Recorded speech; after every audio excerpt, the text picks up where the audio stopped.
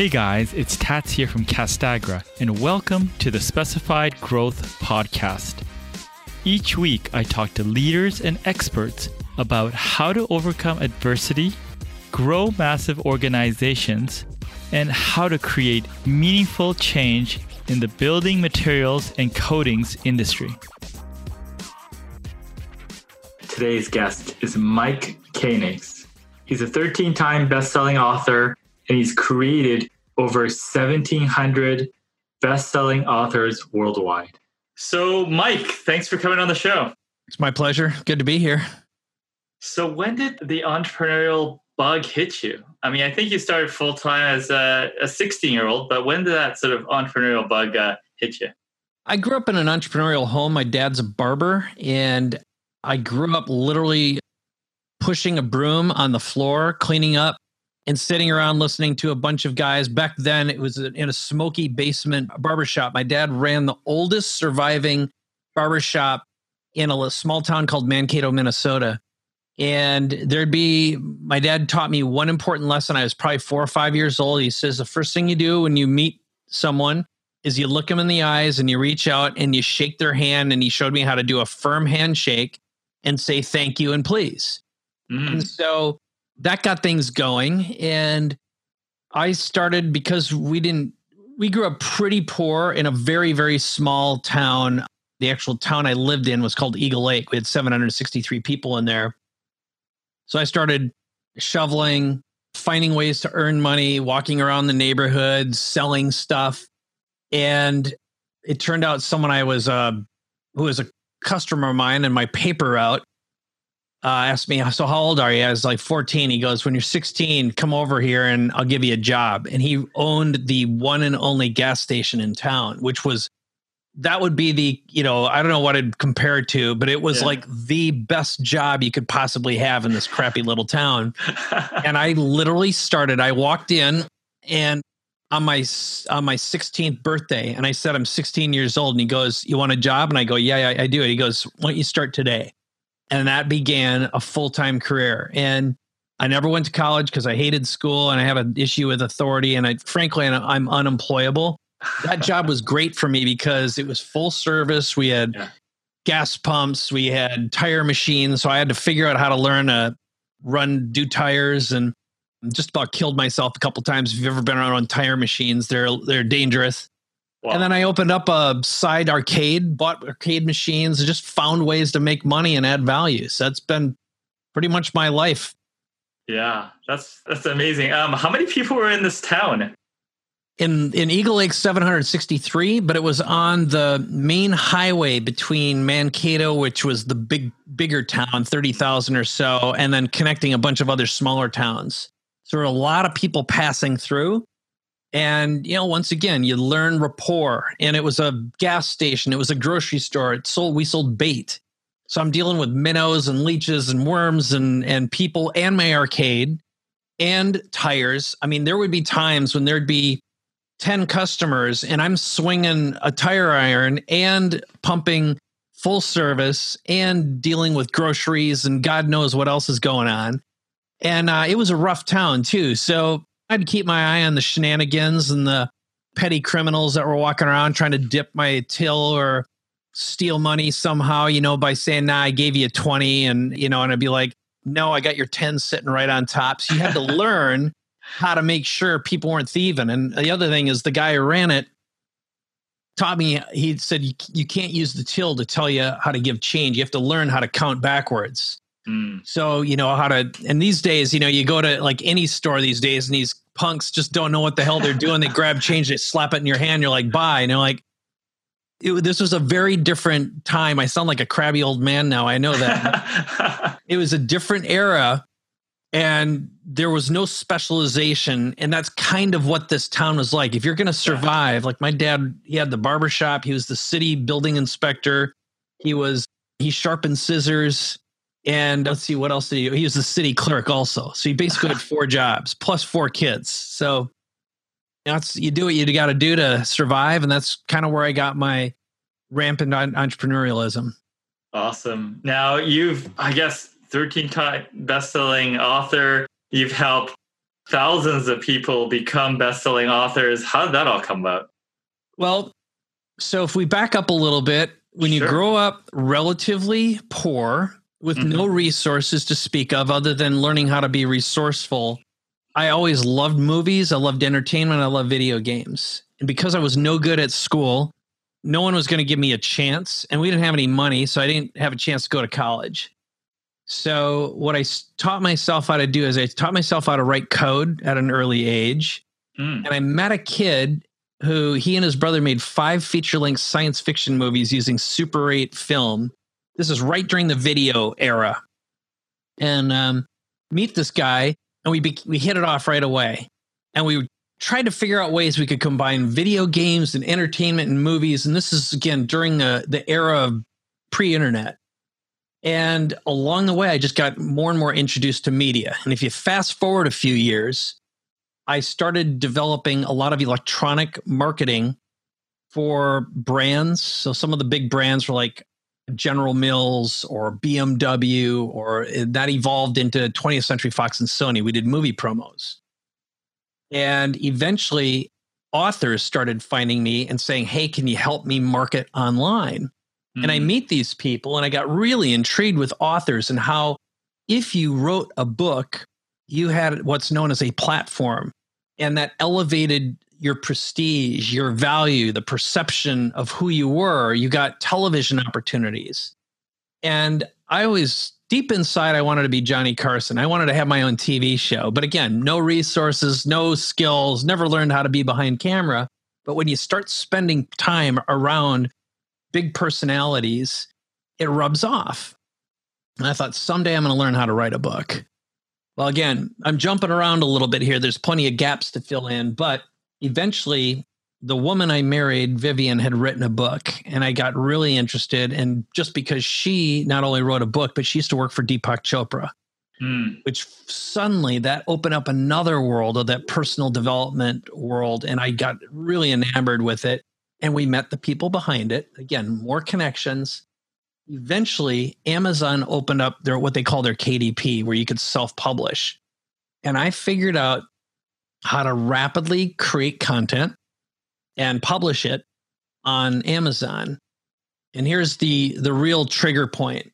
My first book I wrote while I was going through cancer treatment. So I almost died of cancer. And I wrote a book because I thought, I'm going to do a legacy piece. And I published it myself. It became a bestseller very quickly. It also got me on stage. So I spoke on a Tony Robbins stage, and everyone started asking me, so how'd you get this book published? How'd you write a book, and da-da-da. And I ended up turning it into a product, which turned into a service and a system where I ended up helping 1,800 business owners write books and become bestsellers. So the story within the story is I always figure out, how can I hack a system? How can I use it to elevate a brand or elevate an individual? How do I take advantage of a brand new distribution system? And how do I make money with it? And this did all of those all in one fell swoop. And, if you look at it now, Amazon not only develops, but it publishes more books than ever before. And it still is a great platform. But again, if you kind of span over the 13 books or so, every time I wrote a book, it was right before I was about to do an event where I taught people how to write books and become bestsellers. And I wanted to be able to stand up on stage in front of an audience of hundreds of people and say, by the way, I just wrote a brand new book in less than 30 days. I'm going to publish it right before your eyes and make it a bestseller right before your eyes, proving to you I can do it too. And by the way, I had no time between this. I was planning an event. I was marketing an event. I was running a company with employees. If I can do it, you can do it too. So it was always a thematic thing. But my last book I wrote was called Cancerpreneur, which is how I survived cancer and with my business and my marriage and my relationship with my family intact. So yeah, that's powerful. Now going back to, when you found out you get cancer and then you start to write this book, what sort of things were you writing in there? Because at this time you didn't know if you're going to make it or not. So what were you putting in there? Well, at this point, the book is... So I actually wrote that book after I had survived. Okay. Here's what had happened. Okay. when you survive cancer, suddenly you find out how many people are diagnosed with cancer. So statistically speaking, half of all, let's see, I believe it is 30% of men. It roughly comes out to be a third of all people they get cancer before in their lifetime.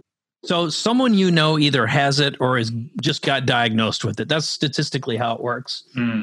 And when I had it and I survived, suddenly I get calls from people saying, hey, so-and-so just got diagnosed. Can they talk to you? And they wanted my advice on how to survive. And I had stage 3A colorectal cancer, which, by the way, is a bad place to get it. And that's pretty far. It's like, you're right before, if I would have been stage 4, you usually don't live. Yeah. So what wound up happening is I had gotten used to, and I had just took everyone's calls and I helped them and I supported them and I recorded audios. And pretty soon I realized I'm answering all the same questions all the time. So naturally I'm like, well, why don't I save myself a lot of time and save a lot more lives? So I sat down, crafted a list of all the questions people asked in the order that they asked them, and also put my spin on it, which included what you should be asking in order to survive, which is, how do you game the medical system to your advantage so you survive and you thrive, but also pay the least amount of work and get your doctors so interested in you as a human being that they're fighting for your survival. So it's really, if I get right down to it, it's how to hack the medical system, how to hack your health, how to hack and game the system to your advantage. So that's what I did. And I wrote that book start to finish. I actually made a documentary of me writing the book in real time. And I wrote it, came up with the concept, wrote it, published it, made it a #1 bestseller in 6 days. Before my last event where I taught people the system. So I over-answered your question. But again, I always turn everything I do into how do I solve a problem? How do I teach what I'm doing? How do I craft a product that has value? And how do I make money from it? It's creating opportunities and opportunities and opportunities. Okay. So the question comes to mind, how do you create a book in 6 days? Because obviously you've helped a bunch of people do that. I've created a book. It took 1.5 years. Yeah. So the bottom line is this. I don't care what it is. So first of all, you can either be an expert or you can be a reporter. And that's a mindset you have. So I can become an expert on any topic by asking a few experts good questions, compiling that and organizing it and structuring it and delivering it. All right. So in this particular case, I was kind of an expert on surviving a certain type of cancer. And I'd also gotten to know a lot of doctors and knew a lot of people. But more importantly, I knew the audience. My audience were entrepreneurs who just get diagnosed with cancer. And the things that go through an entrepreneur gets diagnosed with cancer are, how the hell am I going to survive this? Obviously. But then there's a whole bunch of other things that go on beyond that. So I really became my customer in their mind. And the answer to the question is, if all you did is you sat down and you got really clear on who your audience is, what they need, what questions they have, and how to inhabit their brain, it becomes super easy. So here's how I do it. From a functional perspective, I sat down and in about 3 hours, I crafted an outline of all the questions I think someone who got diagnosed would ask. And then so in other words, what their frequently asked questions would be, and then what I call their should ask questions. What are all the things that you're too ignorant or you don't know any better, but it's what you need to know in order to survive. And then I also knew you'd need some resources, and maybe you'd want to hear some stories about some other survivors and what their mental process of survival was. So I sat down with my list, with a microphone and a webcam, just like I'm doing with you right now. And I imagined the last person I answered the questions for, too, who was another entrepreneur who wanted to survive. And I spoke to a microphone and a camera as though I were talking to the one. and I recorded it chapter by chapter. Every chapter was about 10, 15 minutes long. So I'd start recording and boom, boom, boom, boom, boom. And I'd tell a story, and I had a structure on how I open it. I always open up with a quote, which you can get from a quote website. I opened up with the core question, or the what do you need to know, in an attractive way that would be interesting and intriguing. And then from there, I would tell a story. And then I'm going to tell you what I'm going to tell you. Then I'd tell you, and then I'd tell you what I told you. That's the structure I'd follow. And as soon as I finished a chapter, I'd press the stop button, drag that file onto a service called rev.com where it got transcribed. And I had made a deal already with an editor who took that transcription as soon as it finished and started editing it while I was recording the next chapters. So all this is happening in real time. And then that editor, anytime when some of my conversations didn't make sense, because it's just me talking, obviously, I'd have her post questions that I needed to fill in the blanks, and she'd rearrange stuff so it made more sense. And then after I answered the question, she made another pass, and then I made a final edit. And all this is happening. I had a perfect structured document that we collaborated with in Google Docs. It all got pushed together. I paid a designer to make a nice looking cover for me, uploaded it to Amazon, pressed a button, had it published. It's live in about 8 hours. And I pressed another button to have the paperback delivered 2 days later. While I'm on stage, I show the paperback and I'm like, there, proof. Nothing better than proof. You can do it too. And that's basically how it worked. Wow. That's pretty efficient. So, I mean, for people that don't understand a value of a book, or let's say you have podcasts and stuff, like what do you tell those people, like in terms of what sort of impact it can have on their business and their life? Here's the easiest way. Just imagine someone showing up at your door, doesn't matter what business you're in, saying, I already know I want to work with you. How do we start? And you'd be like, well, how'd you get that? And they'd be like, I've been following you. I listened to 2 of your podcasts. I checked out your book. I love what you talk about, and I really like how you think. It's as though we've known each other forever. Boom. That's the equivalent of I love you in business language. So the truth is, that's what I do for a living now, because I gave up a complicated business with a lot of moving parts and a lot of employees. I got rid of everything years ago because, again, be fully transparent. I'm not only unemployable, I can't stand managing people. And we live in an environment, in a world today that is so bureaucratic, so many moving parts. I live in the People's Republic of California, where it's socialism at its worst. And deep inside, I'm an unabashed, entrepreneurial, capitalist, libertarian-minded individual with no political association or loyalty, none whatsoever. Hate them all. So I like simplicity, elegance, and I like to add value, and I only work with people I love. It took me 50 some years to figure out and have the courage to say what I just did right now. But I only work with people I love, people I respect, who have businesses I love or can fall in love with. And the people who work best with me are folks who resonate with that value system. And so the answer to your question, when the reason I gave you all of that, is a book, a podcast, or anything that we call crafting a platform enables you to self-replicate and for the right fit people to show up and understand who you are, what you do, why you do it, who you do it for, in a way that they're like, I either want to be like you, I want to have what you have, or I want to have a life like the one I think you have. And I'd like you to show me the way.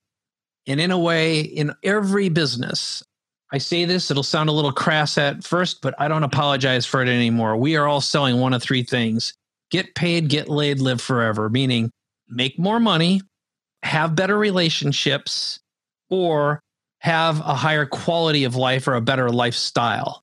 And everything that gets sold or packaged somehow falls into one of those 3 categories when you break it all down. Okay. So, I mean, out of all the books that you've written, I mean, I'm sure you love them all. Which one really, if you could only take one book with you, which one would it be?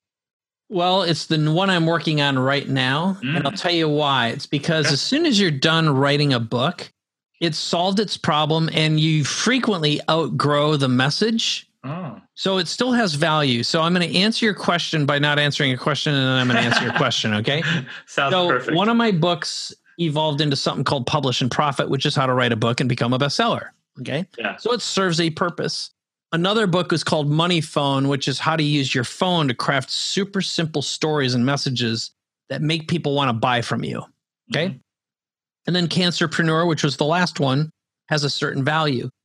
The truth of the matter is, other than Cancerpreneur, every single book I wrote was designed to sell a product or a service. In other words, to elevate my brand, make me visible, get people to have a sales conversation with me and want to buy something.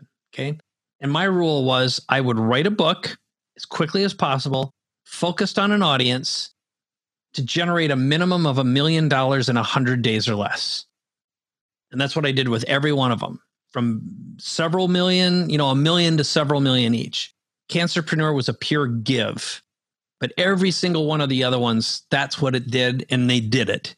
Now, the new one I'm writing is about what I'm most in love with right now, which I call it the Superpower Accelerator, which is how to elevate your brand, your visibility, how to craft a message, a story that causes people to show up and say, I've been looking for someone just like you, and I already know I want to work with you. So it really embodies everything I've learned, everything I've done over my own career, everything I've helped other people do, and collapsing that all inside of the world we live in now, which is virtualized, digitized, and dematerialized. And and as of right now, when you and I are having this conversation, we're a couple months into COVID, which in general, I don't like talking about it. To me, it's irrelevant. From a business perspective, it's been the best time for me ever. Everyone needs what I got right now. I like hibernating. Right now, the traffic in California is the best it's ever been. My whole family's doing fine. And we prepared mentally, physically, and financially for this moment. In other words, we practiced a discipline. And I believe that things like this are and were inevitable. We've been living in a soft, easy time for a long time, probably since World War II. Nothing really bad has happened. And in my opinion, a lot of what's happening right now is fake. Okay? We know that the data is being fudged. We know that there's a mad grab for power and money by multiple, whether it's politics, media, medicine, bureaucracy. And if you know any doctors, most of them will tell you that it's fake. A lot of this. I'm not saying people aren't dying. I'm not saying innocent people aren't dying. But if you look at the statistics, a lot of it's manipulated horse manure, recalibrated, reclassified. I don't think that's a political statement. It's go talk to some doctors and ask them what they are doing or what they're being asked to do by their administrations. Rest my case. So now that I kind of either offended most of your audience or they're like raising their hands going, I feel the same way. Now ask me that question again, now that I've laid down the framework for. Yeah, I think part of what you're saying about attracting people to you is just being yourself, right? Yeah. And putting it out there. If you have a bold vision, you go for it. And some people don't like it, then they're not for you. And totally. But there's going to be some people that love you for it, right? So is that what you tell your people you work with?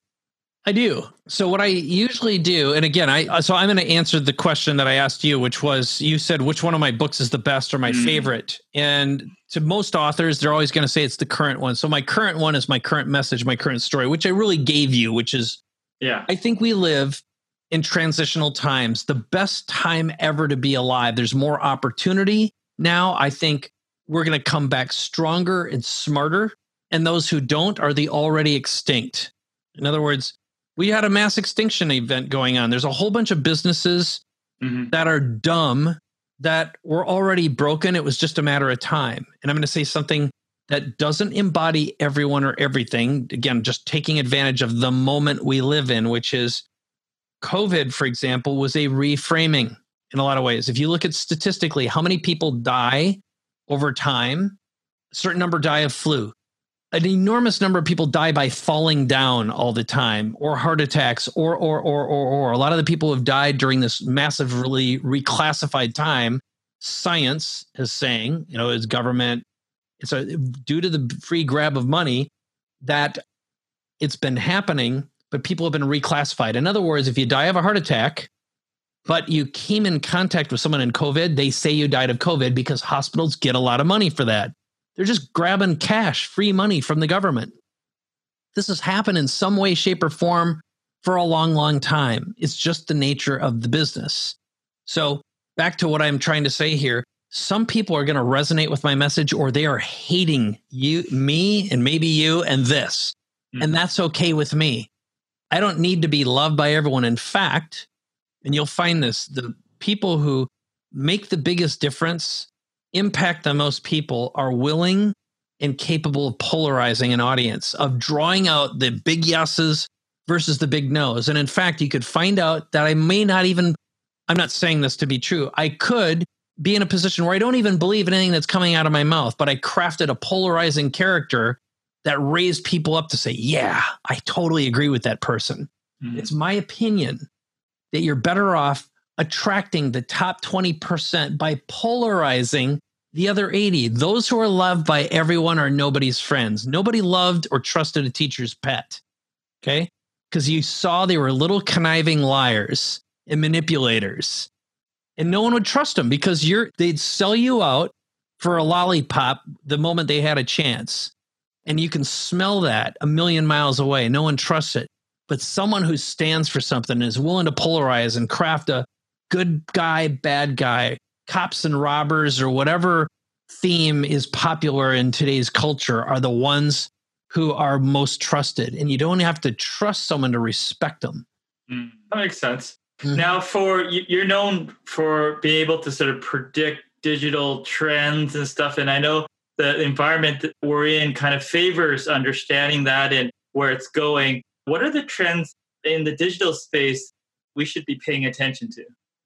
Well, I think the first one is, I love the three words: virtualization, digitization, dematerialization.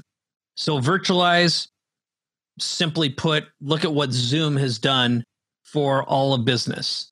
And I was doing a podcast. This is with Dan Sullivan. He's my podcast host on Capability Amplifier. And we just recorded 4 episodes right before I came on with you.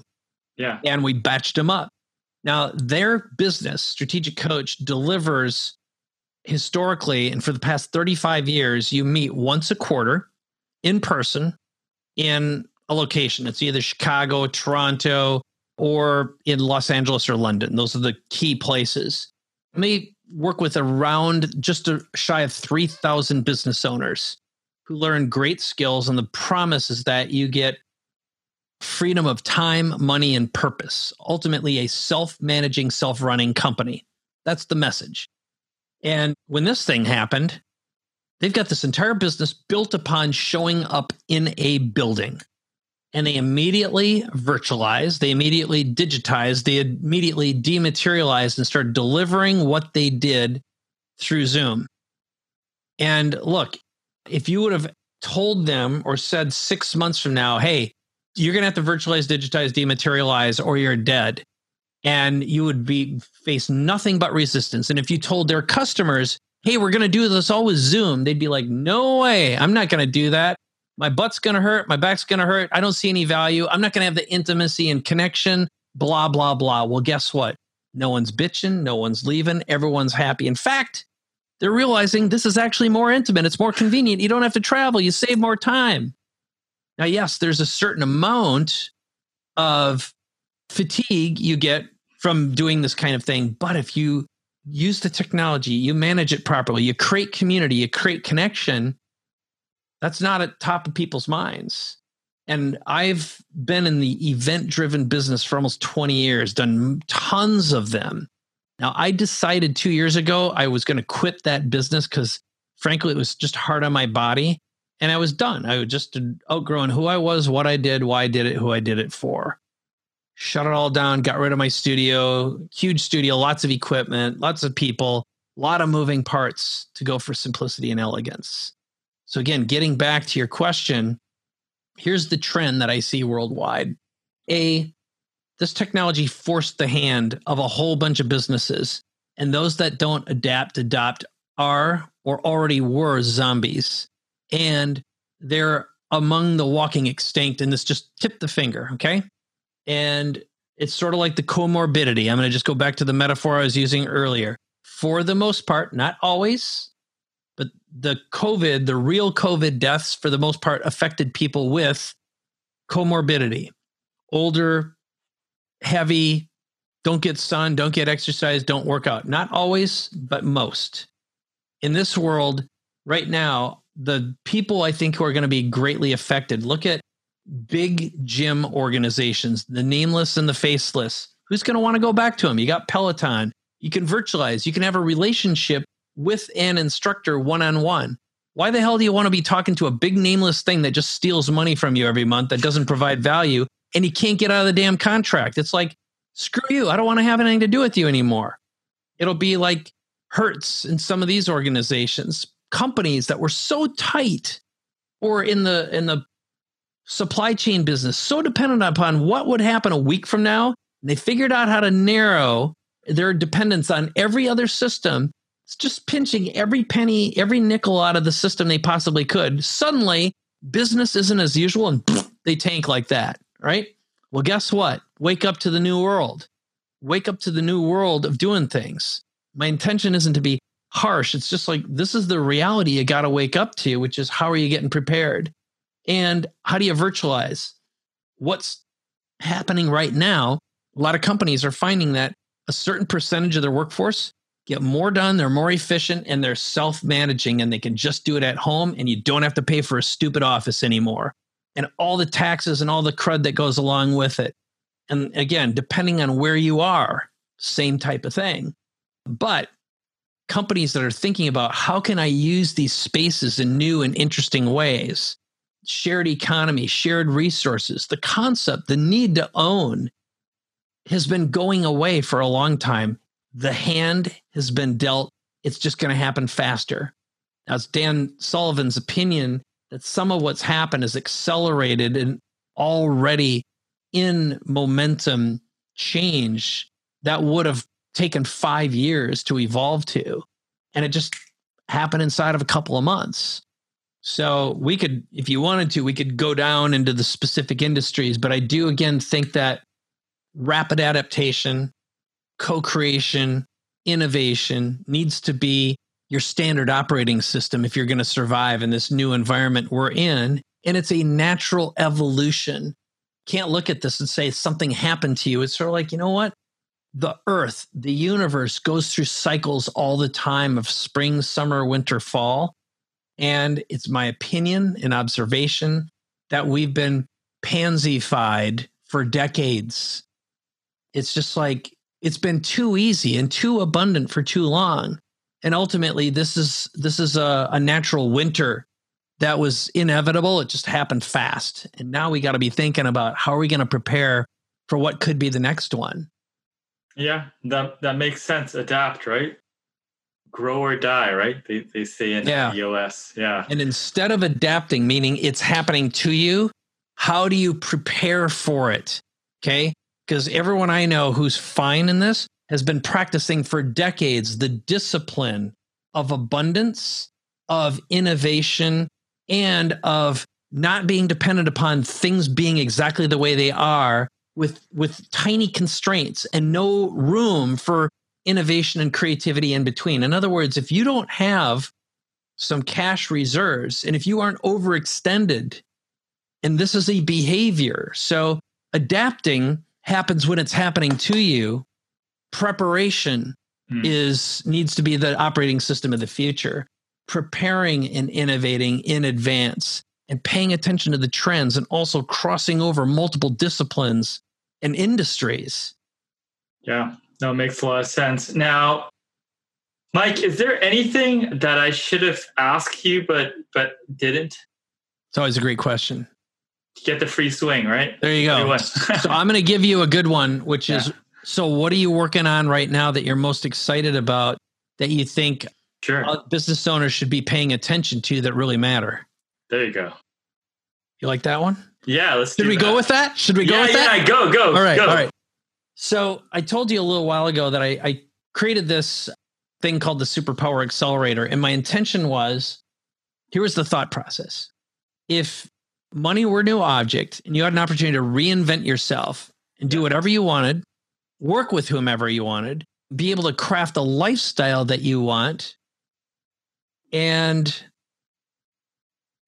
with your prime focus on being happy all the time, being deeply connected with those you love. So I've been married now. I just celebrated my 19th wedding anniversary. My single son just graduated from high school. And if you want to go down a path of weird, talk about graduating during the time of COVID. And he's been accepted into college. So in a way, perfect time to think about what's going to happen next, right? And so give yourself permission for a moment. If you could reinvent yourself without any fear, what would that look like?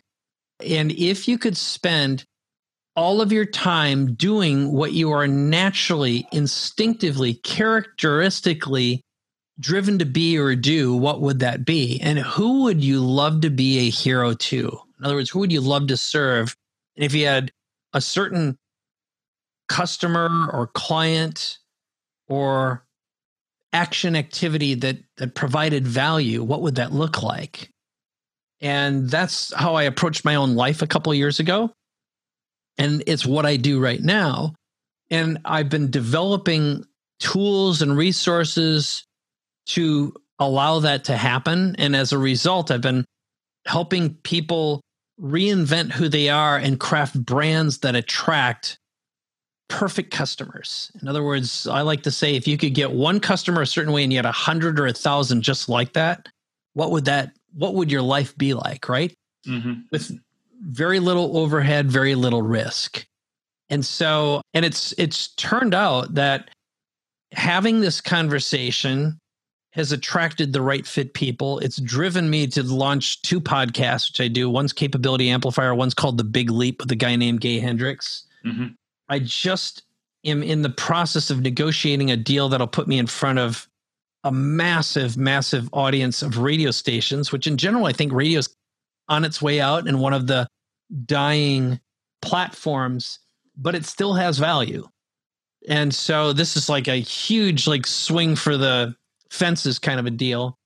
But I love building platforms for other people and finding their genius and their superpowers and amplifying and accelerating them so they can charge 3 to 10 times more for who they are versus what they do. And again, if you just take a macro look at that, what has value? What truly does? The physical world, yeah, we all need to eat. We all need to move ourselves around, but just about everything's been commoditized now in the physical world. And the stuff that has value is imagining bigger, imagining deeper, imagining longer, thinking about how valuable something is for a longer period of time and keeping it that way. So it's storytelling, it's branding, it's expanding brains, expanding connections, it's deepening relationships. And that to me is where I think the future of business lies, because there are no barriers, there are no borders, there are no walls anymore, not real ones. Everyone who needs to work together can figure out how to do it. Okay, all the tech's there, it's ubiquitous, and it's free. And it doesn't matter how much regulators and government tries to stand in the way, and bureaucracy and big business that do bad things. And I'm talking about Google and Facebook and Instagram and these platforms that, in my opinion, they do bad things. They spy, they steal data, and they try to find a way not to do it. And there's also bad governments doing bad things. The United States does bad things. China for sure does very bad things. Many other countries. And the leaders running those can't get away with it that much longer. There's going to be a shift, a massive power shift that's happening and will continue to happen. And those who have big imaginations, who innovate quickly, communicate, and create deep relationships across barriers and borders and countries and languages are the ones who are going to survive and thrive this radical shift we're upon right now. And so that's my answer to that question. I love your passion. I definitely picked up some nuggets. Thank you so much, Mike. It's my pleasure, for sure. I want to thank everyone for listening to Specify today. Also want to thank the listeners who are working hard each day to change the world to make it a better place. If you know anyone that would benefit from this episode, please pass it along. And finally, make sure you subscribe to hear upcoming episodes. Talk to you soon.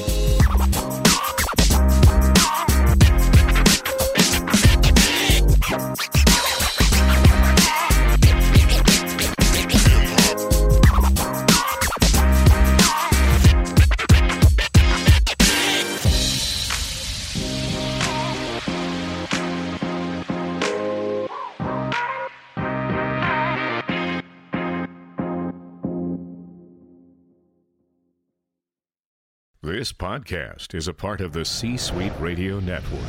For more top business podcasts, visit c-suiteradio.com.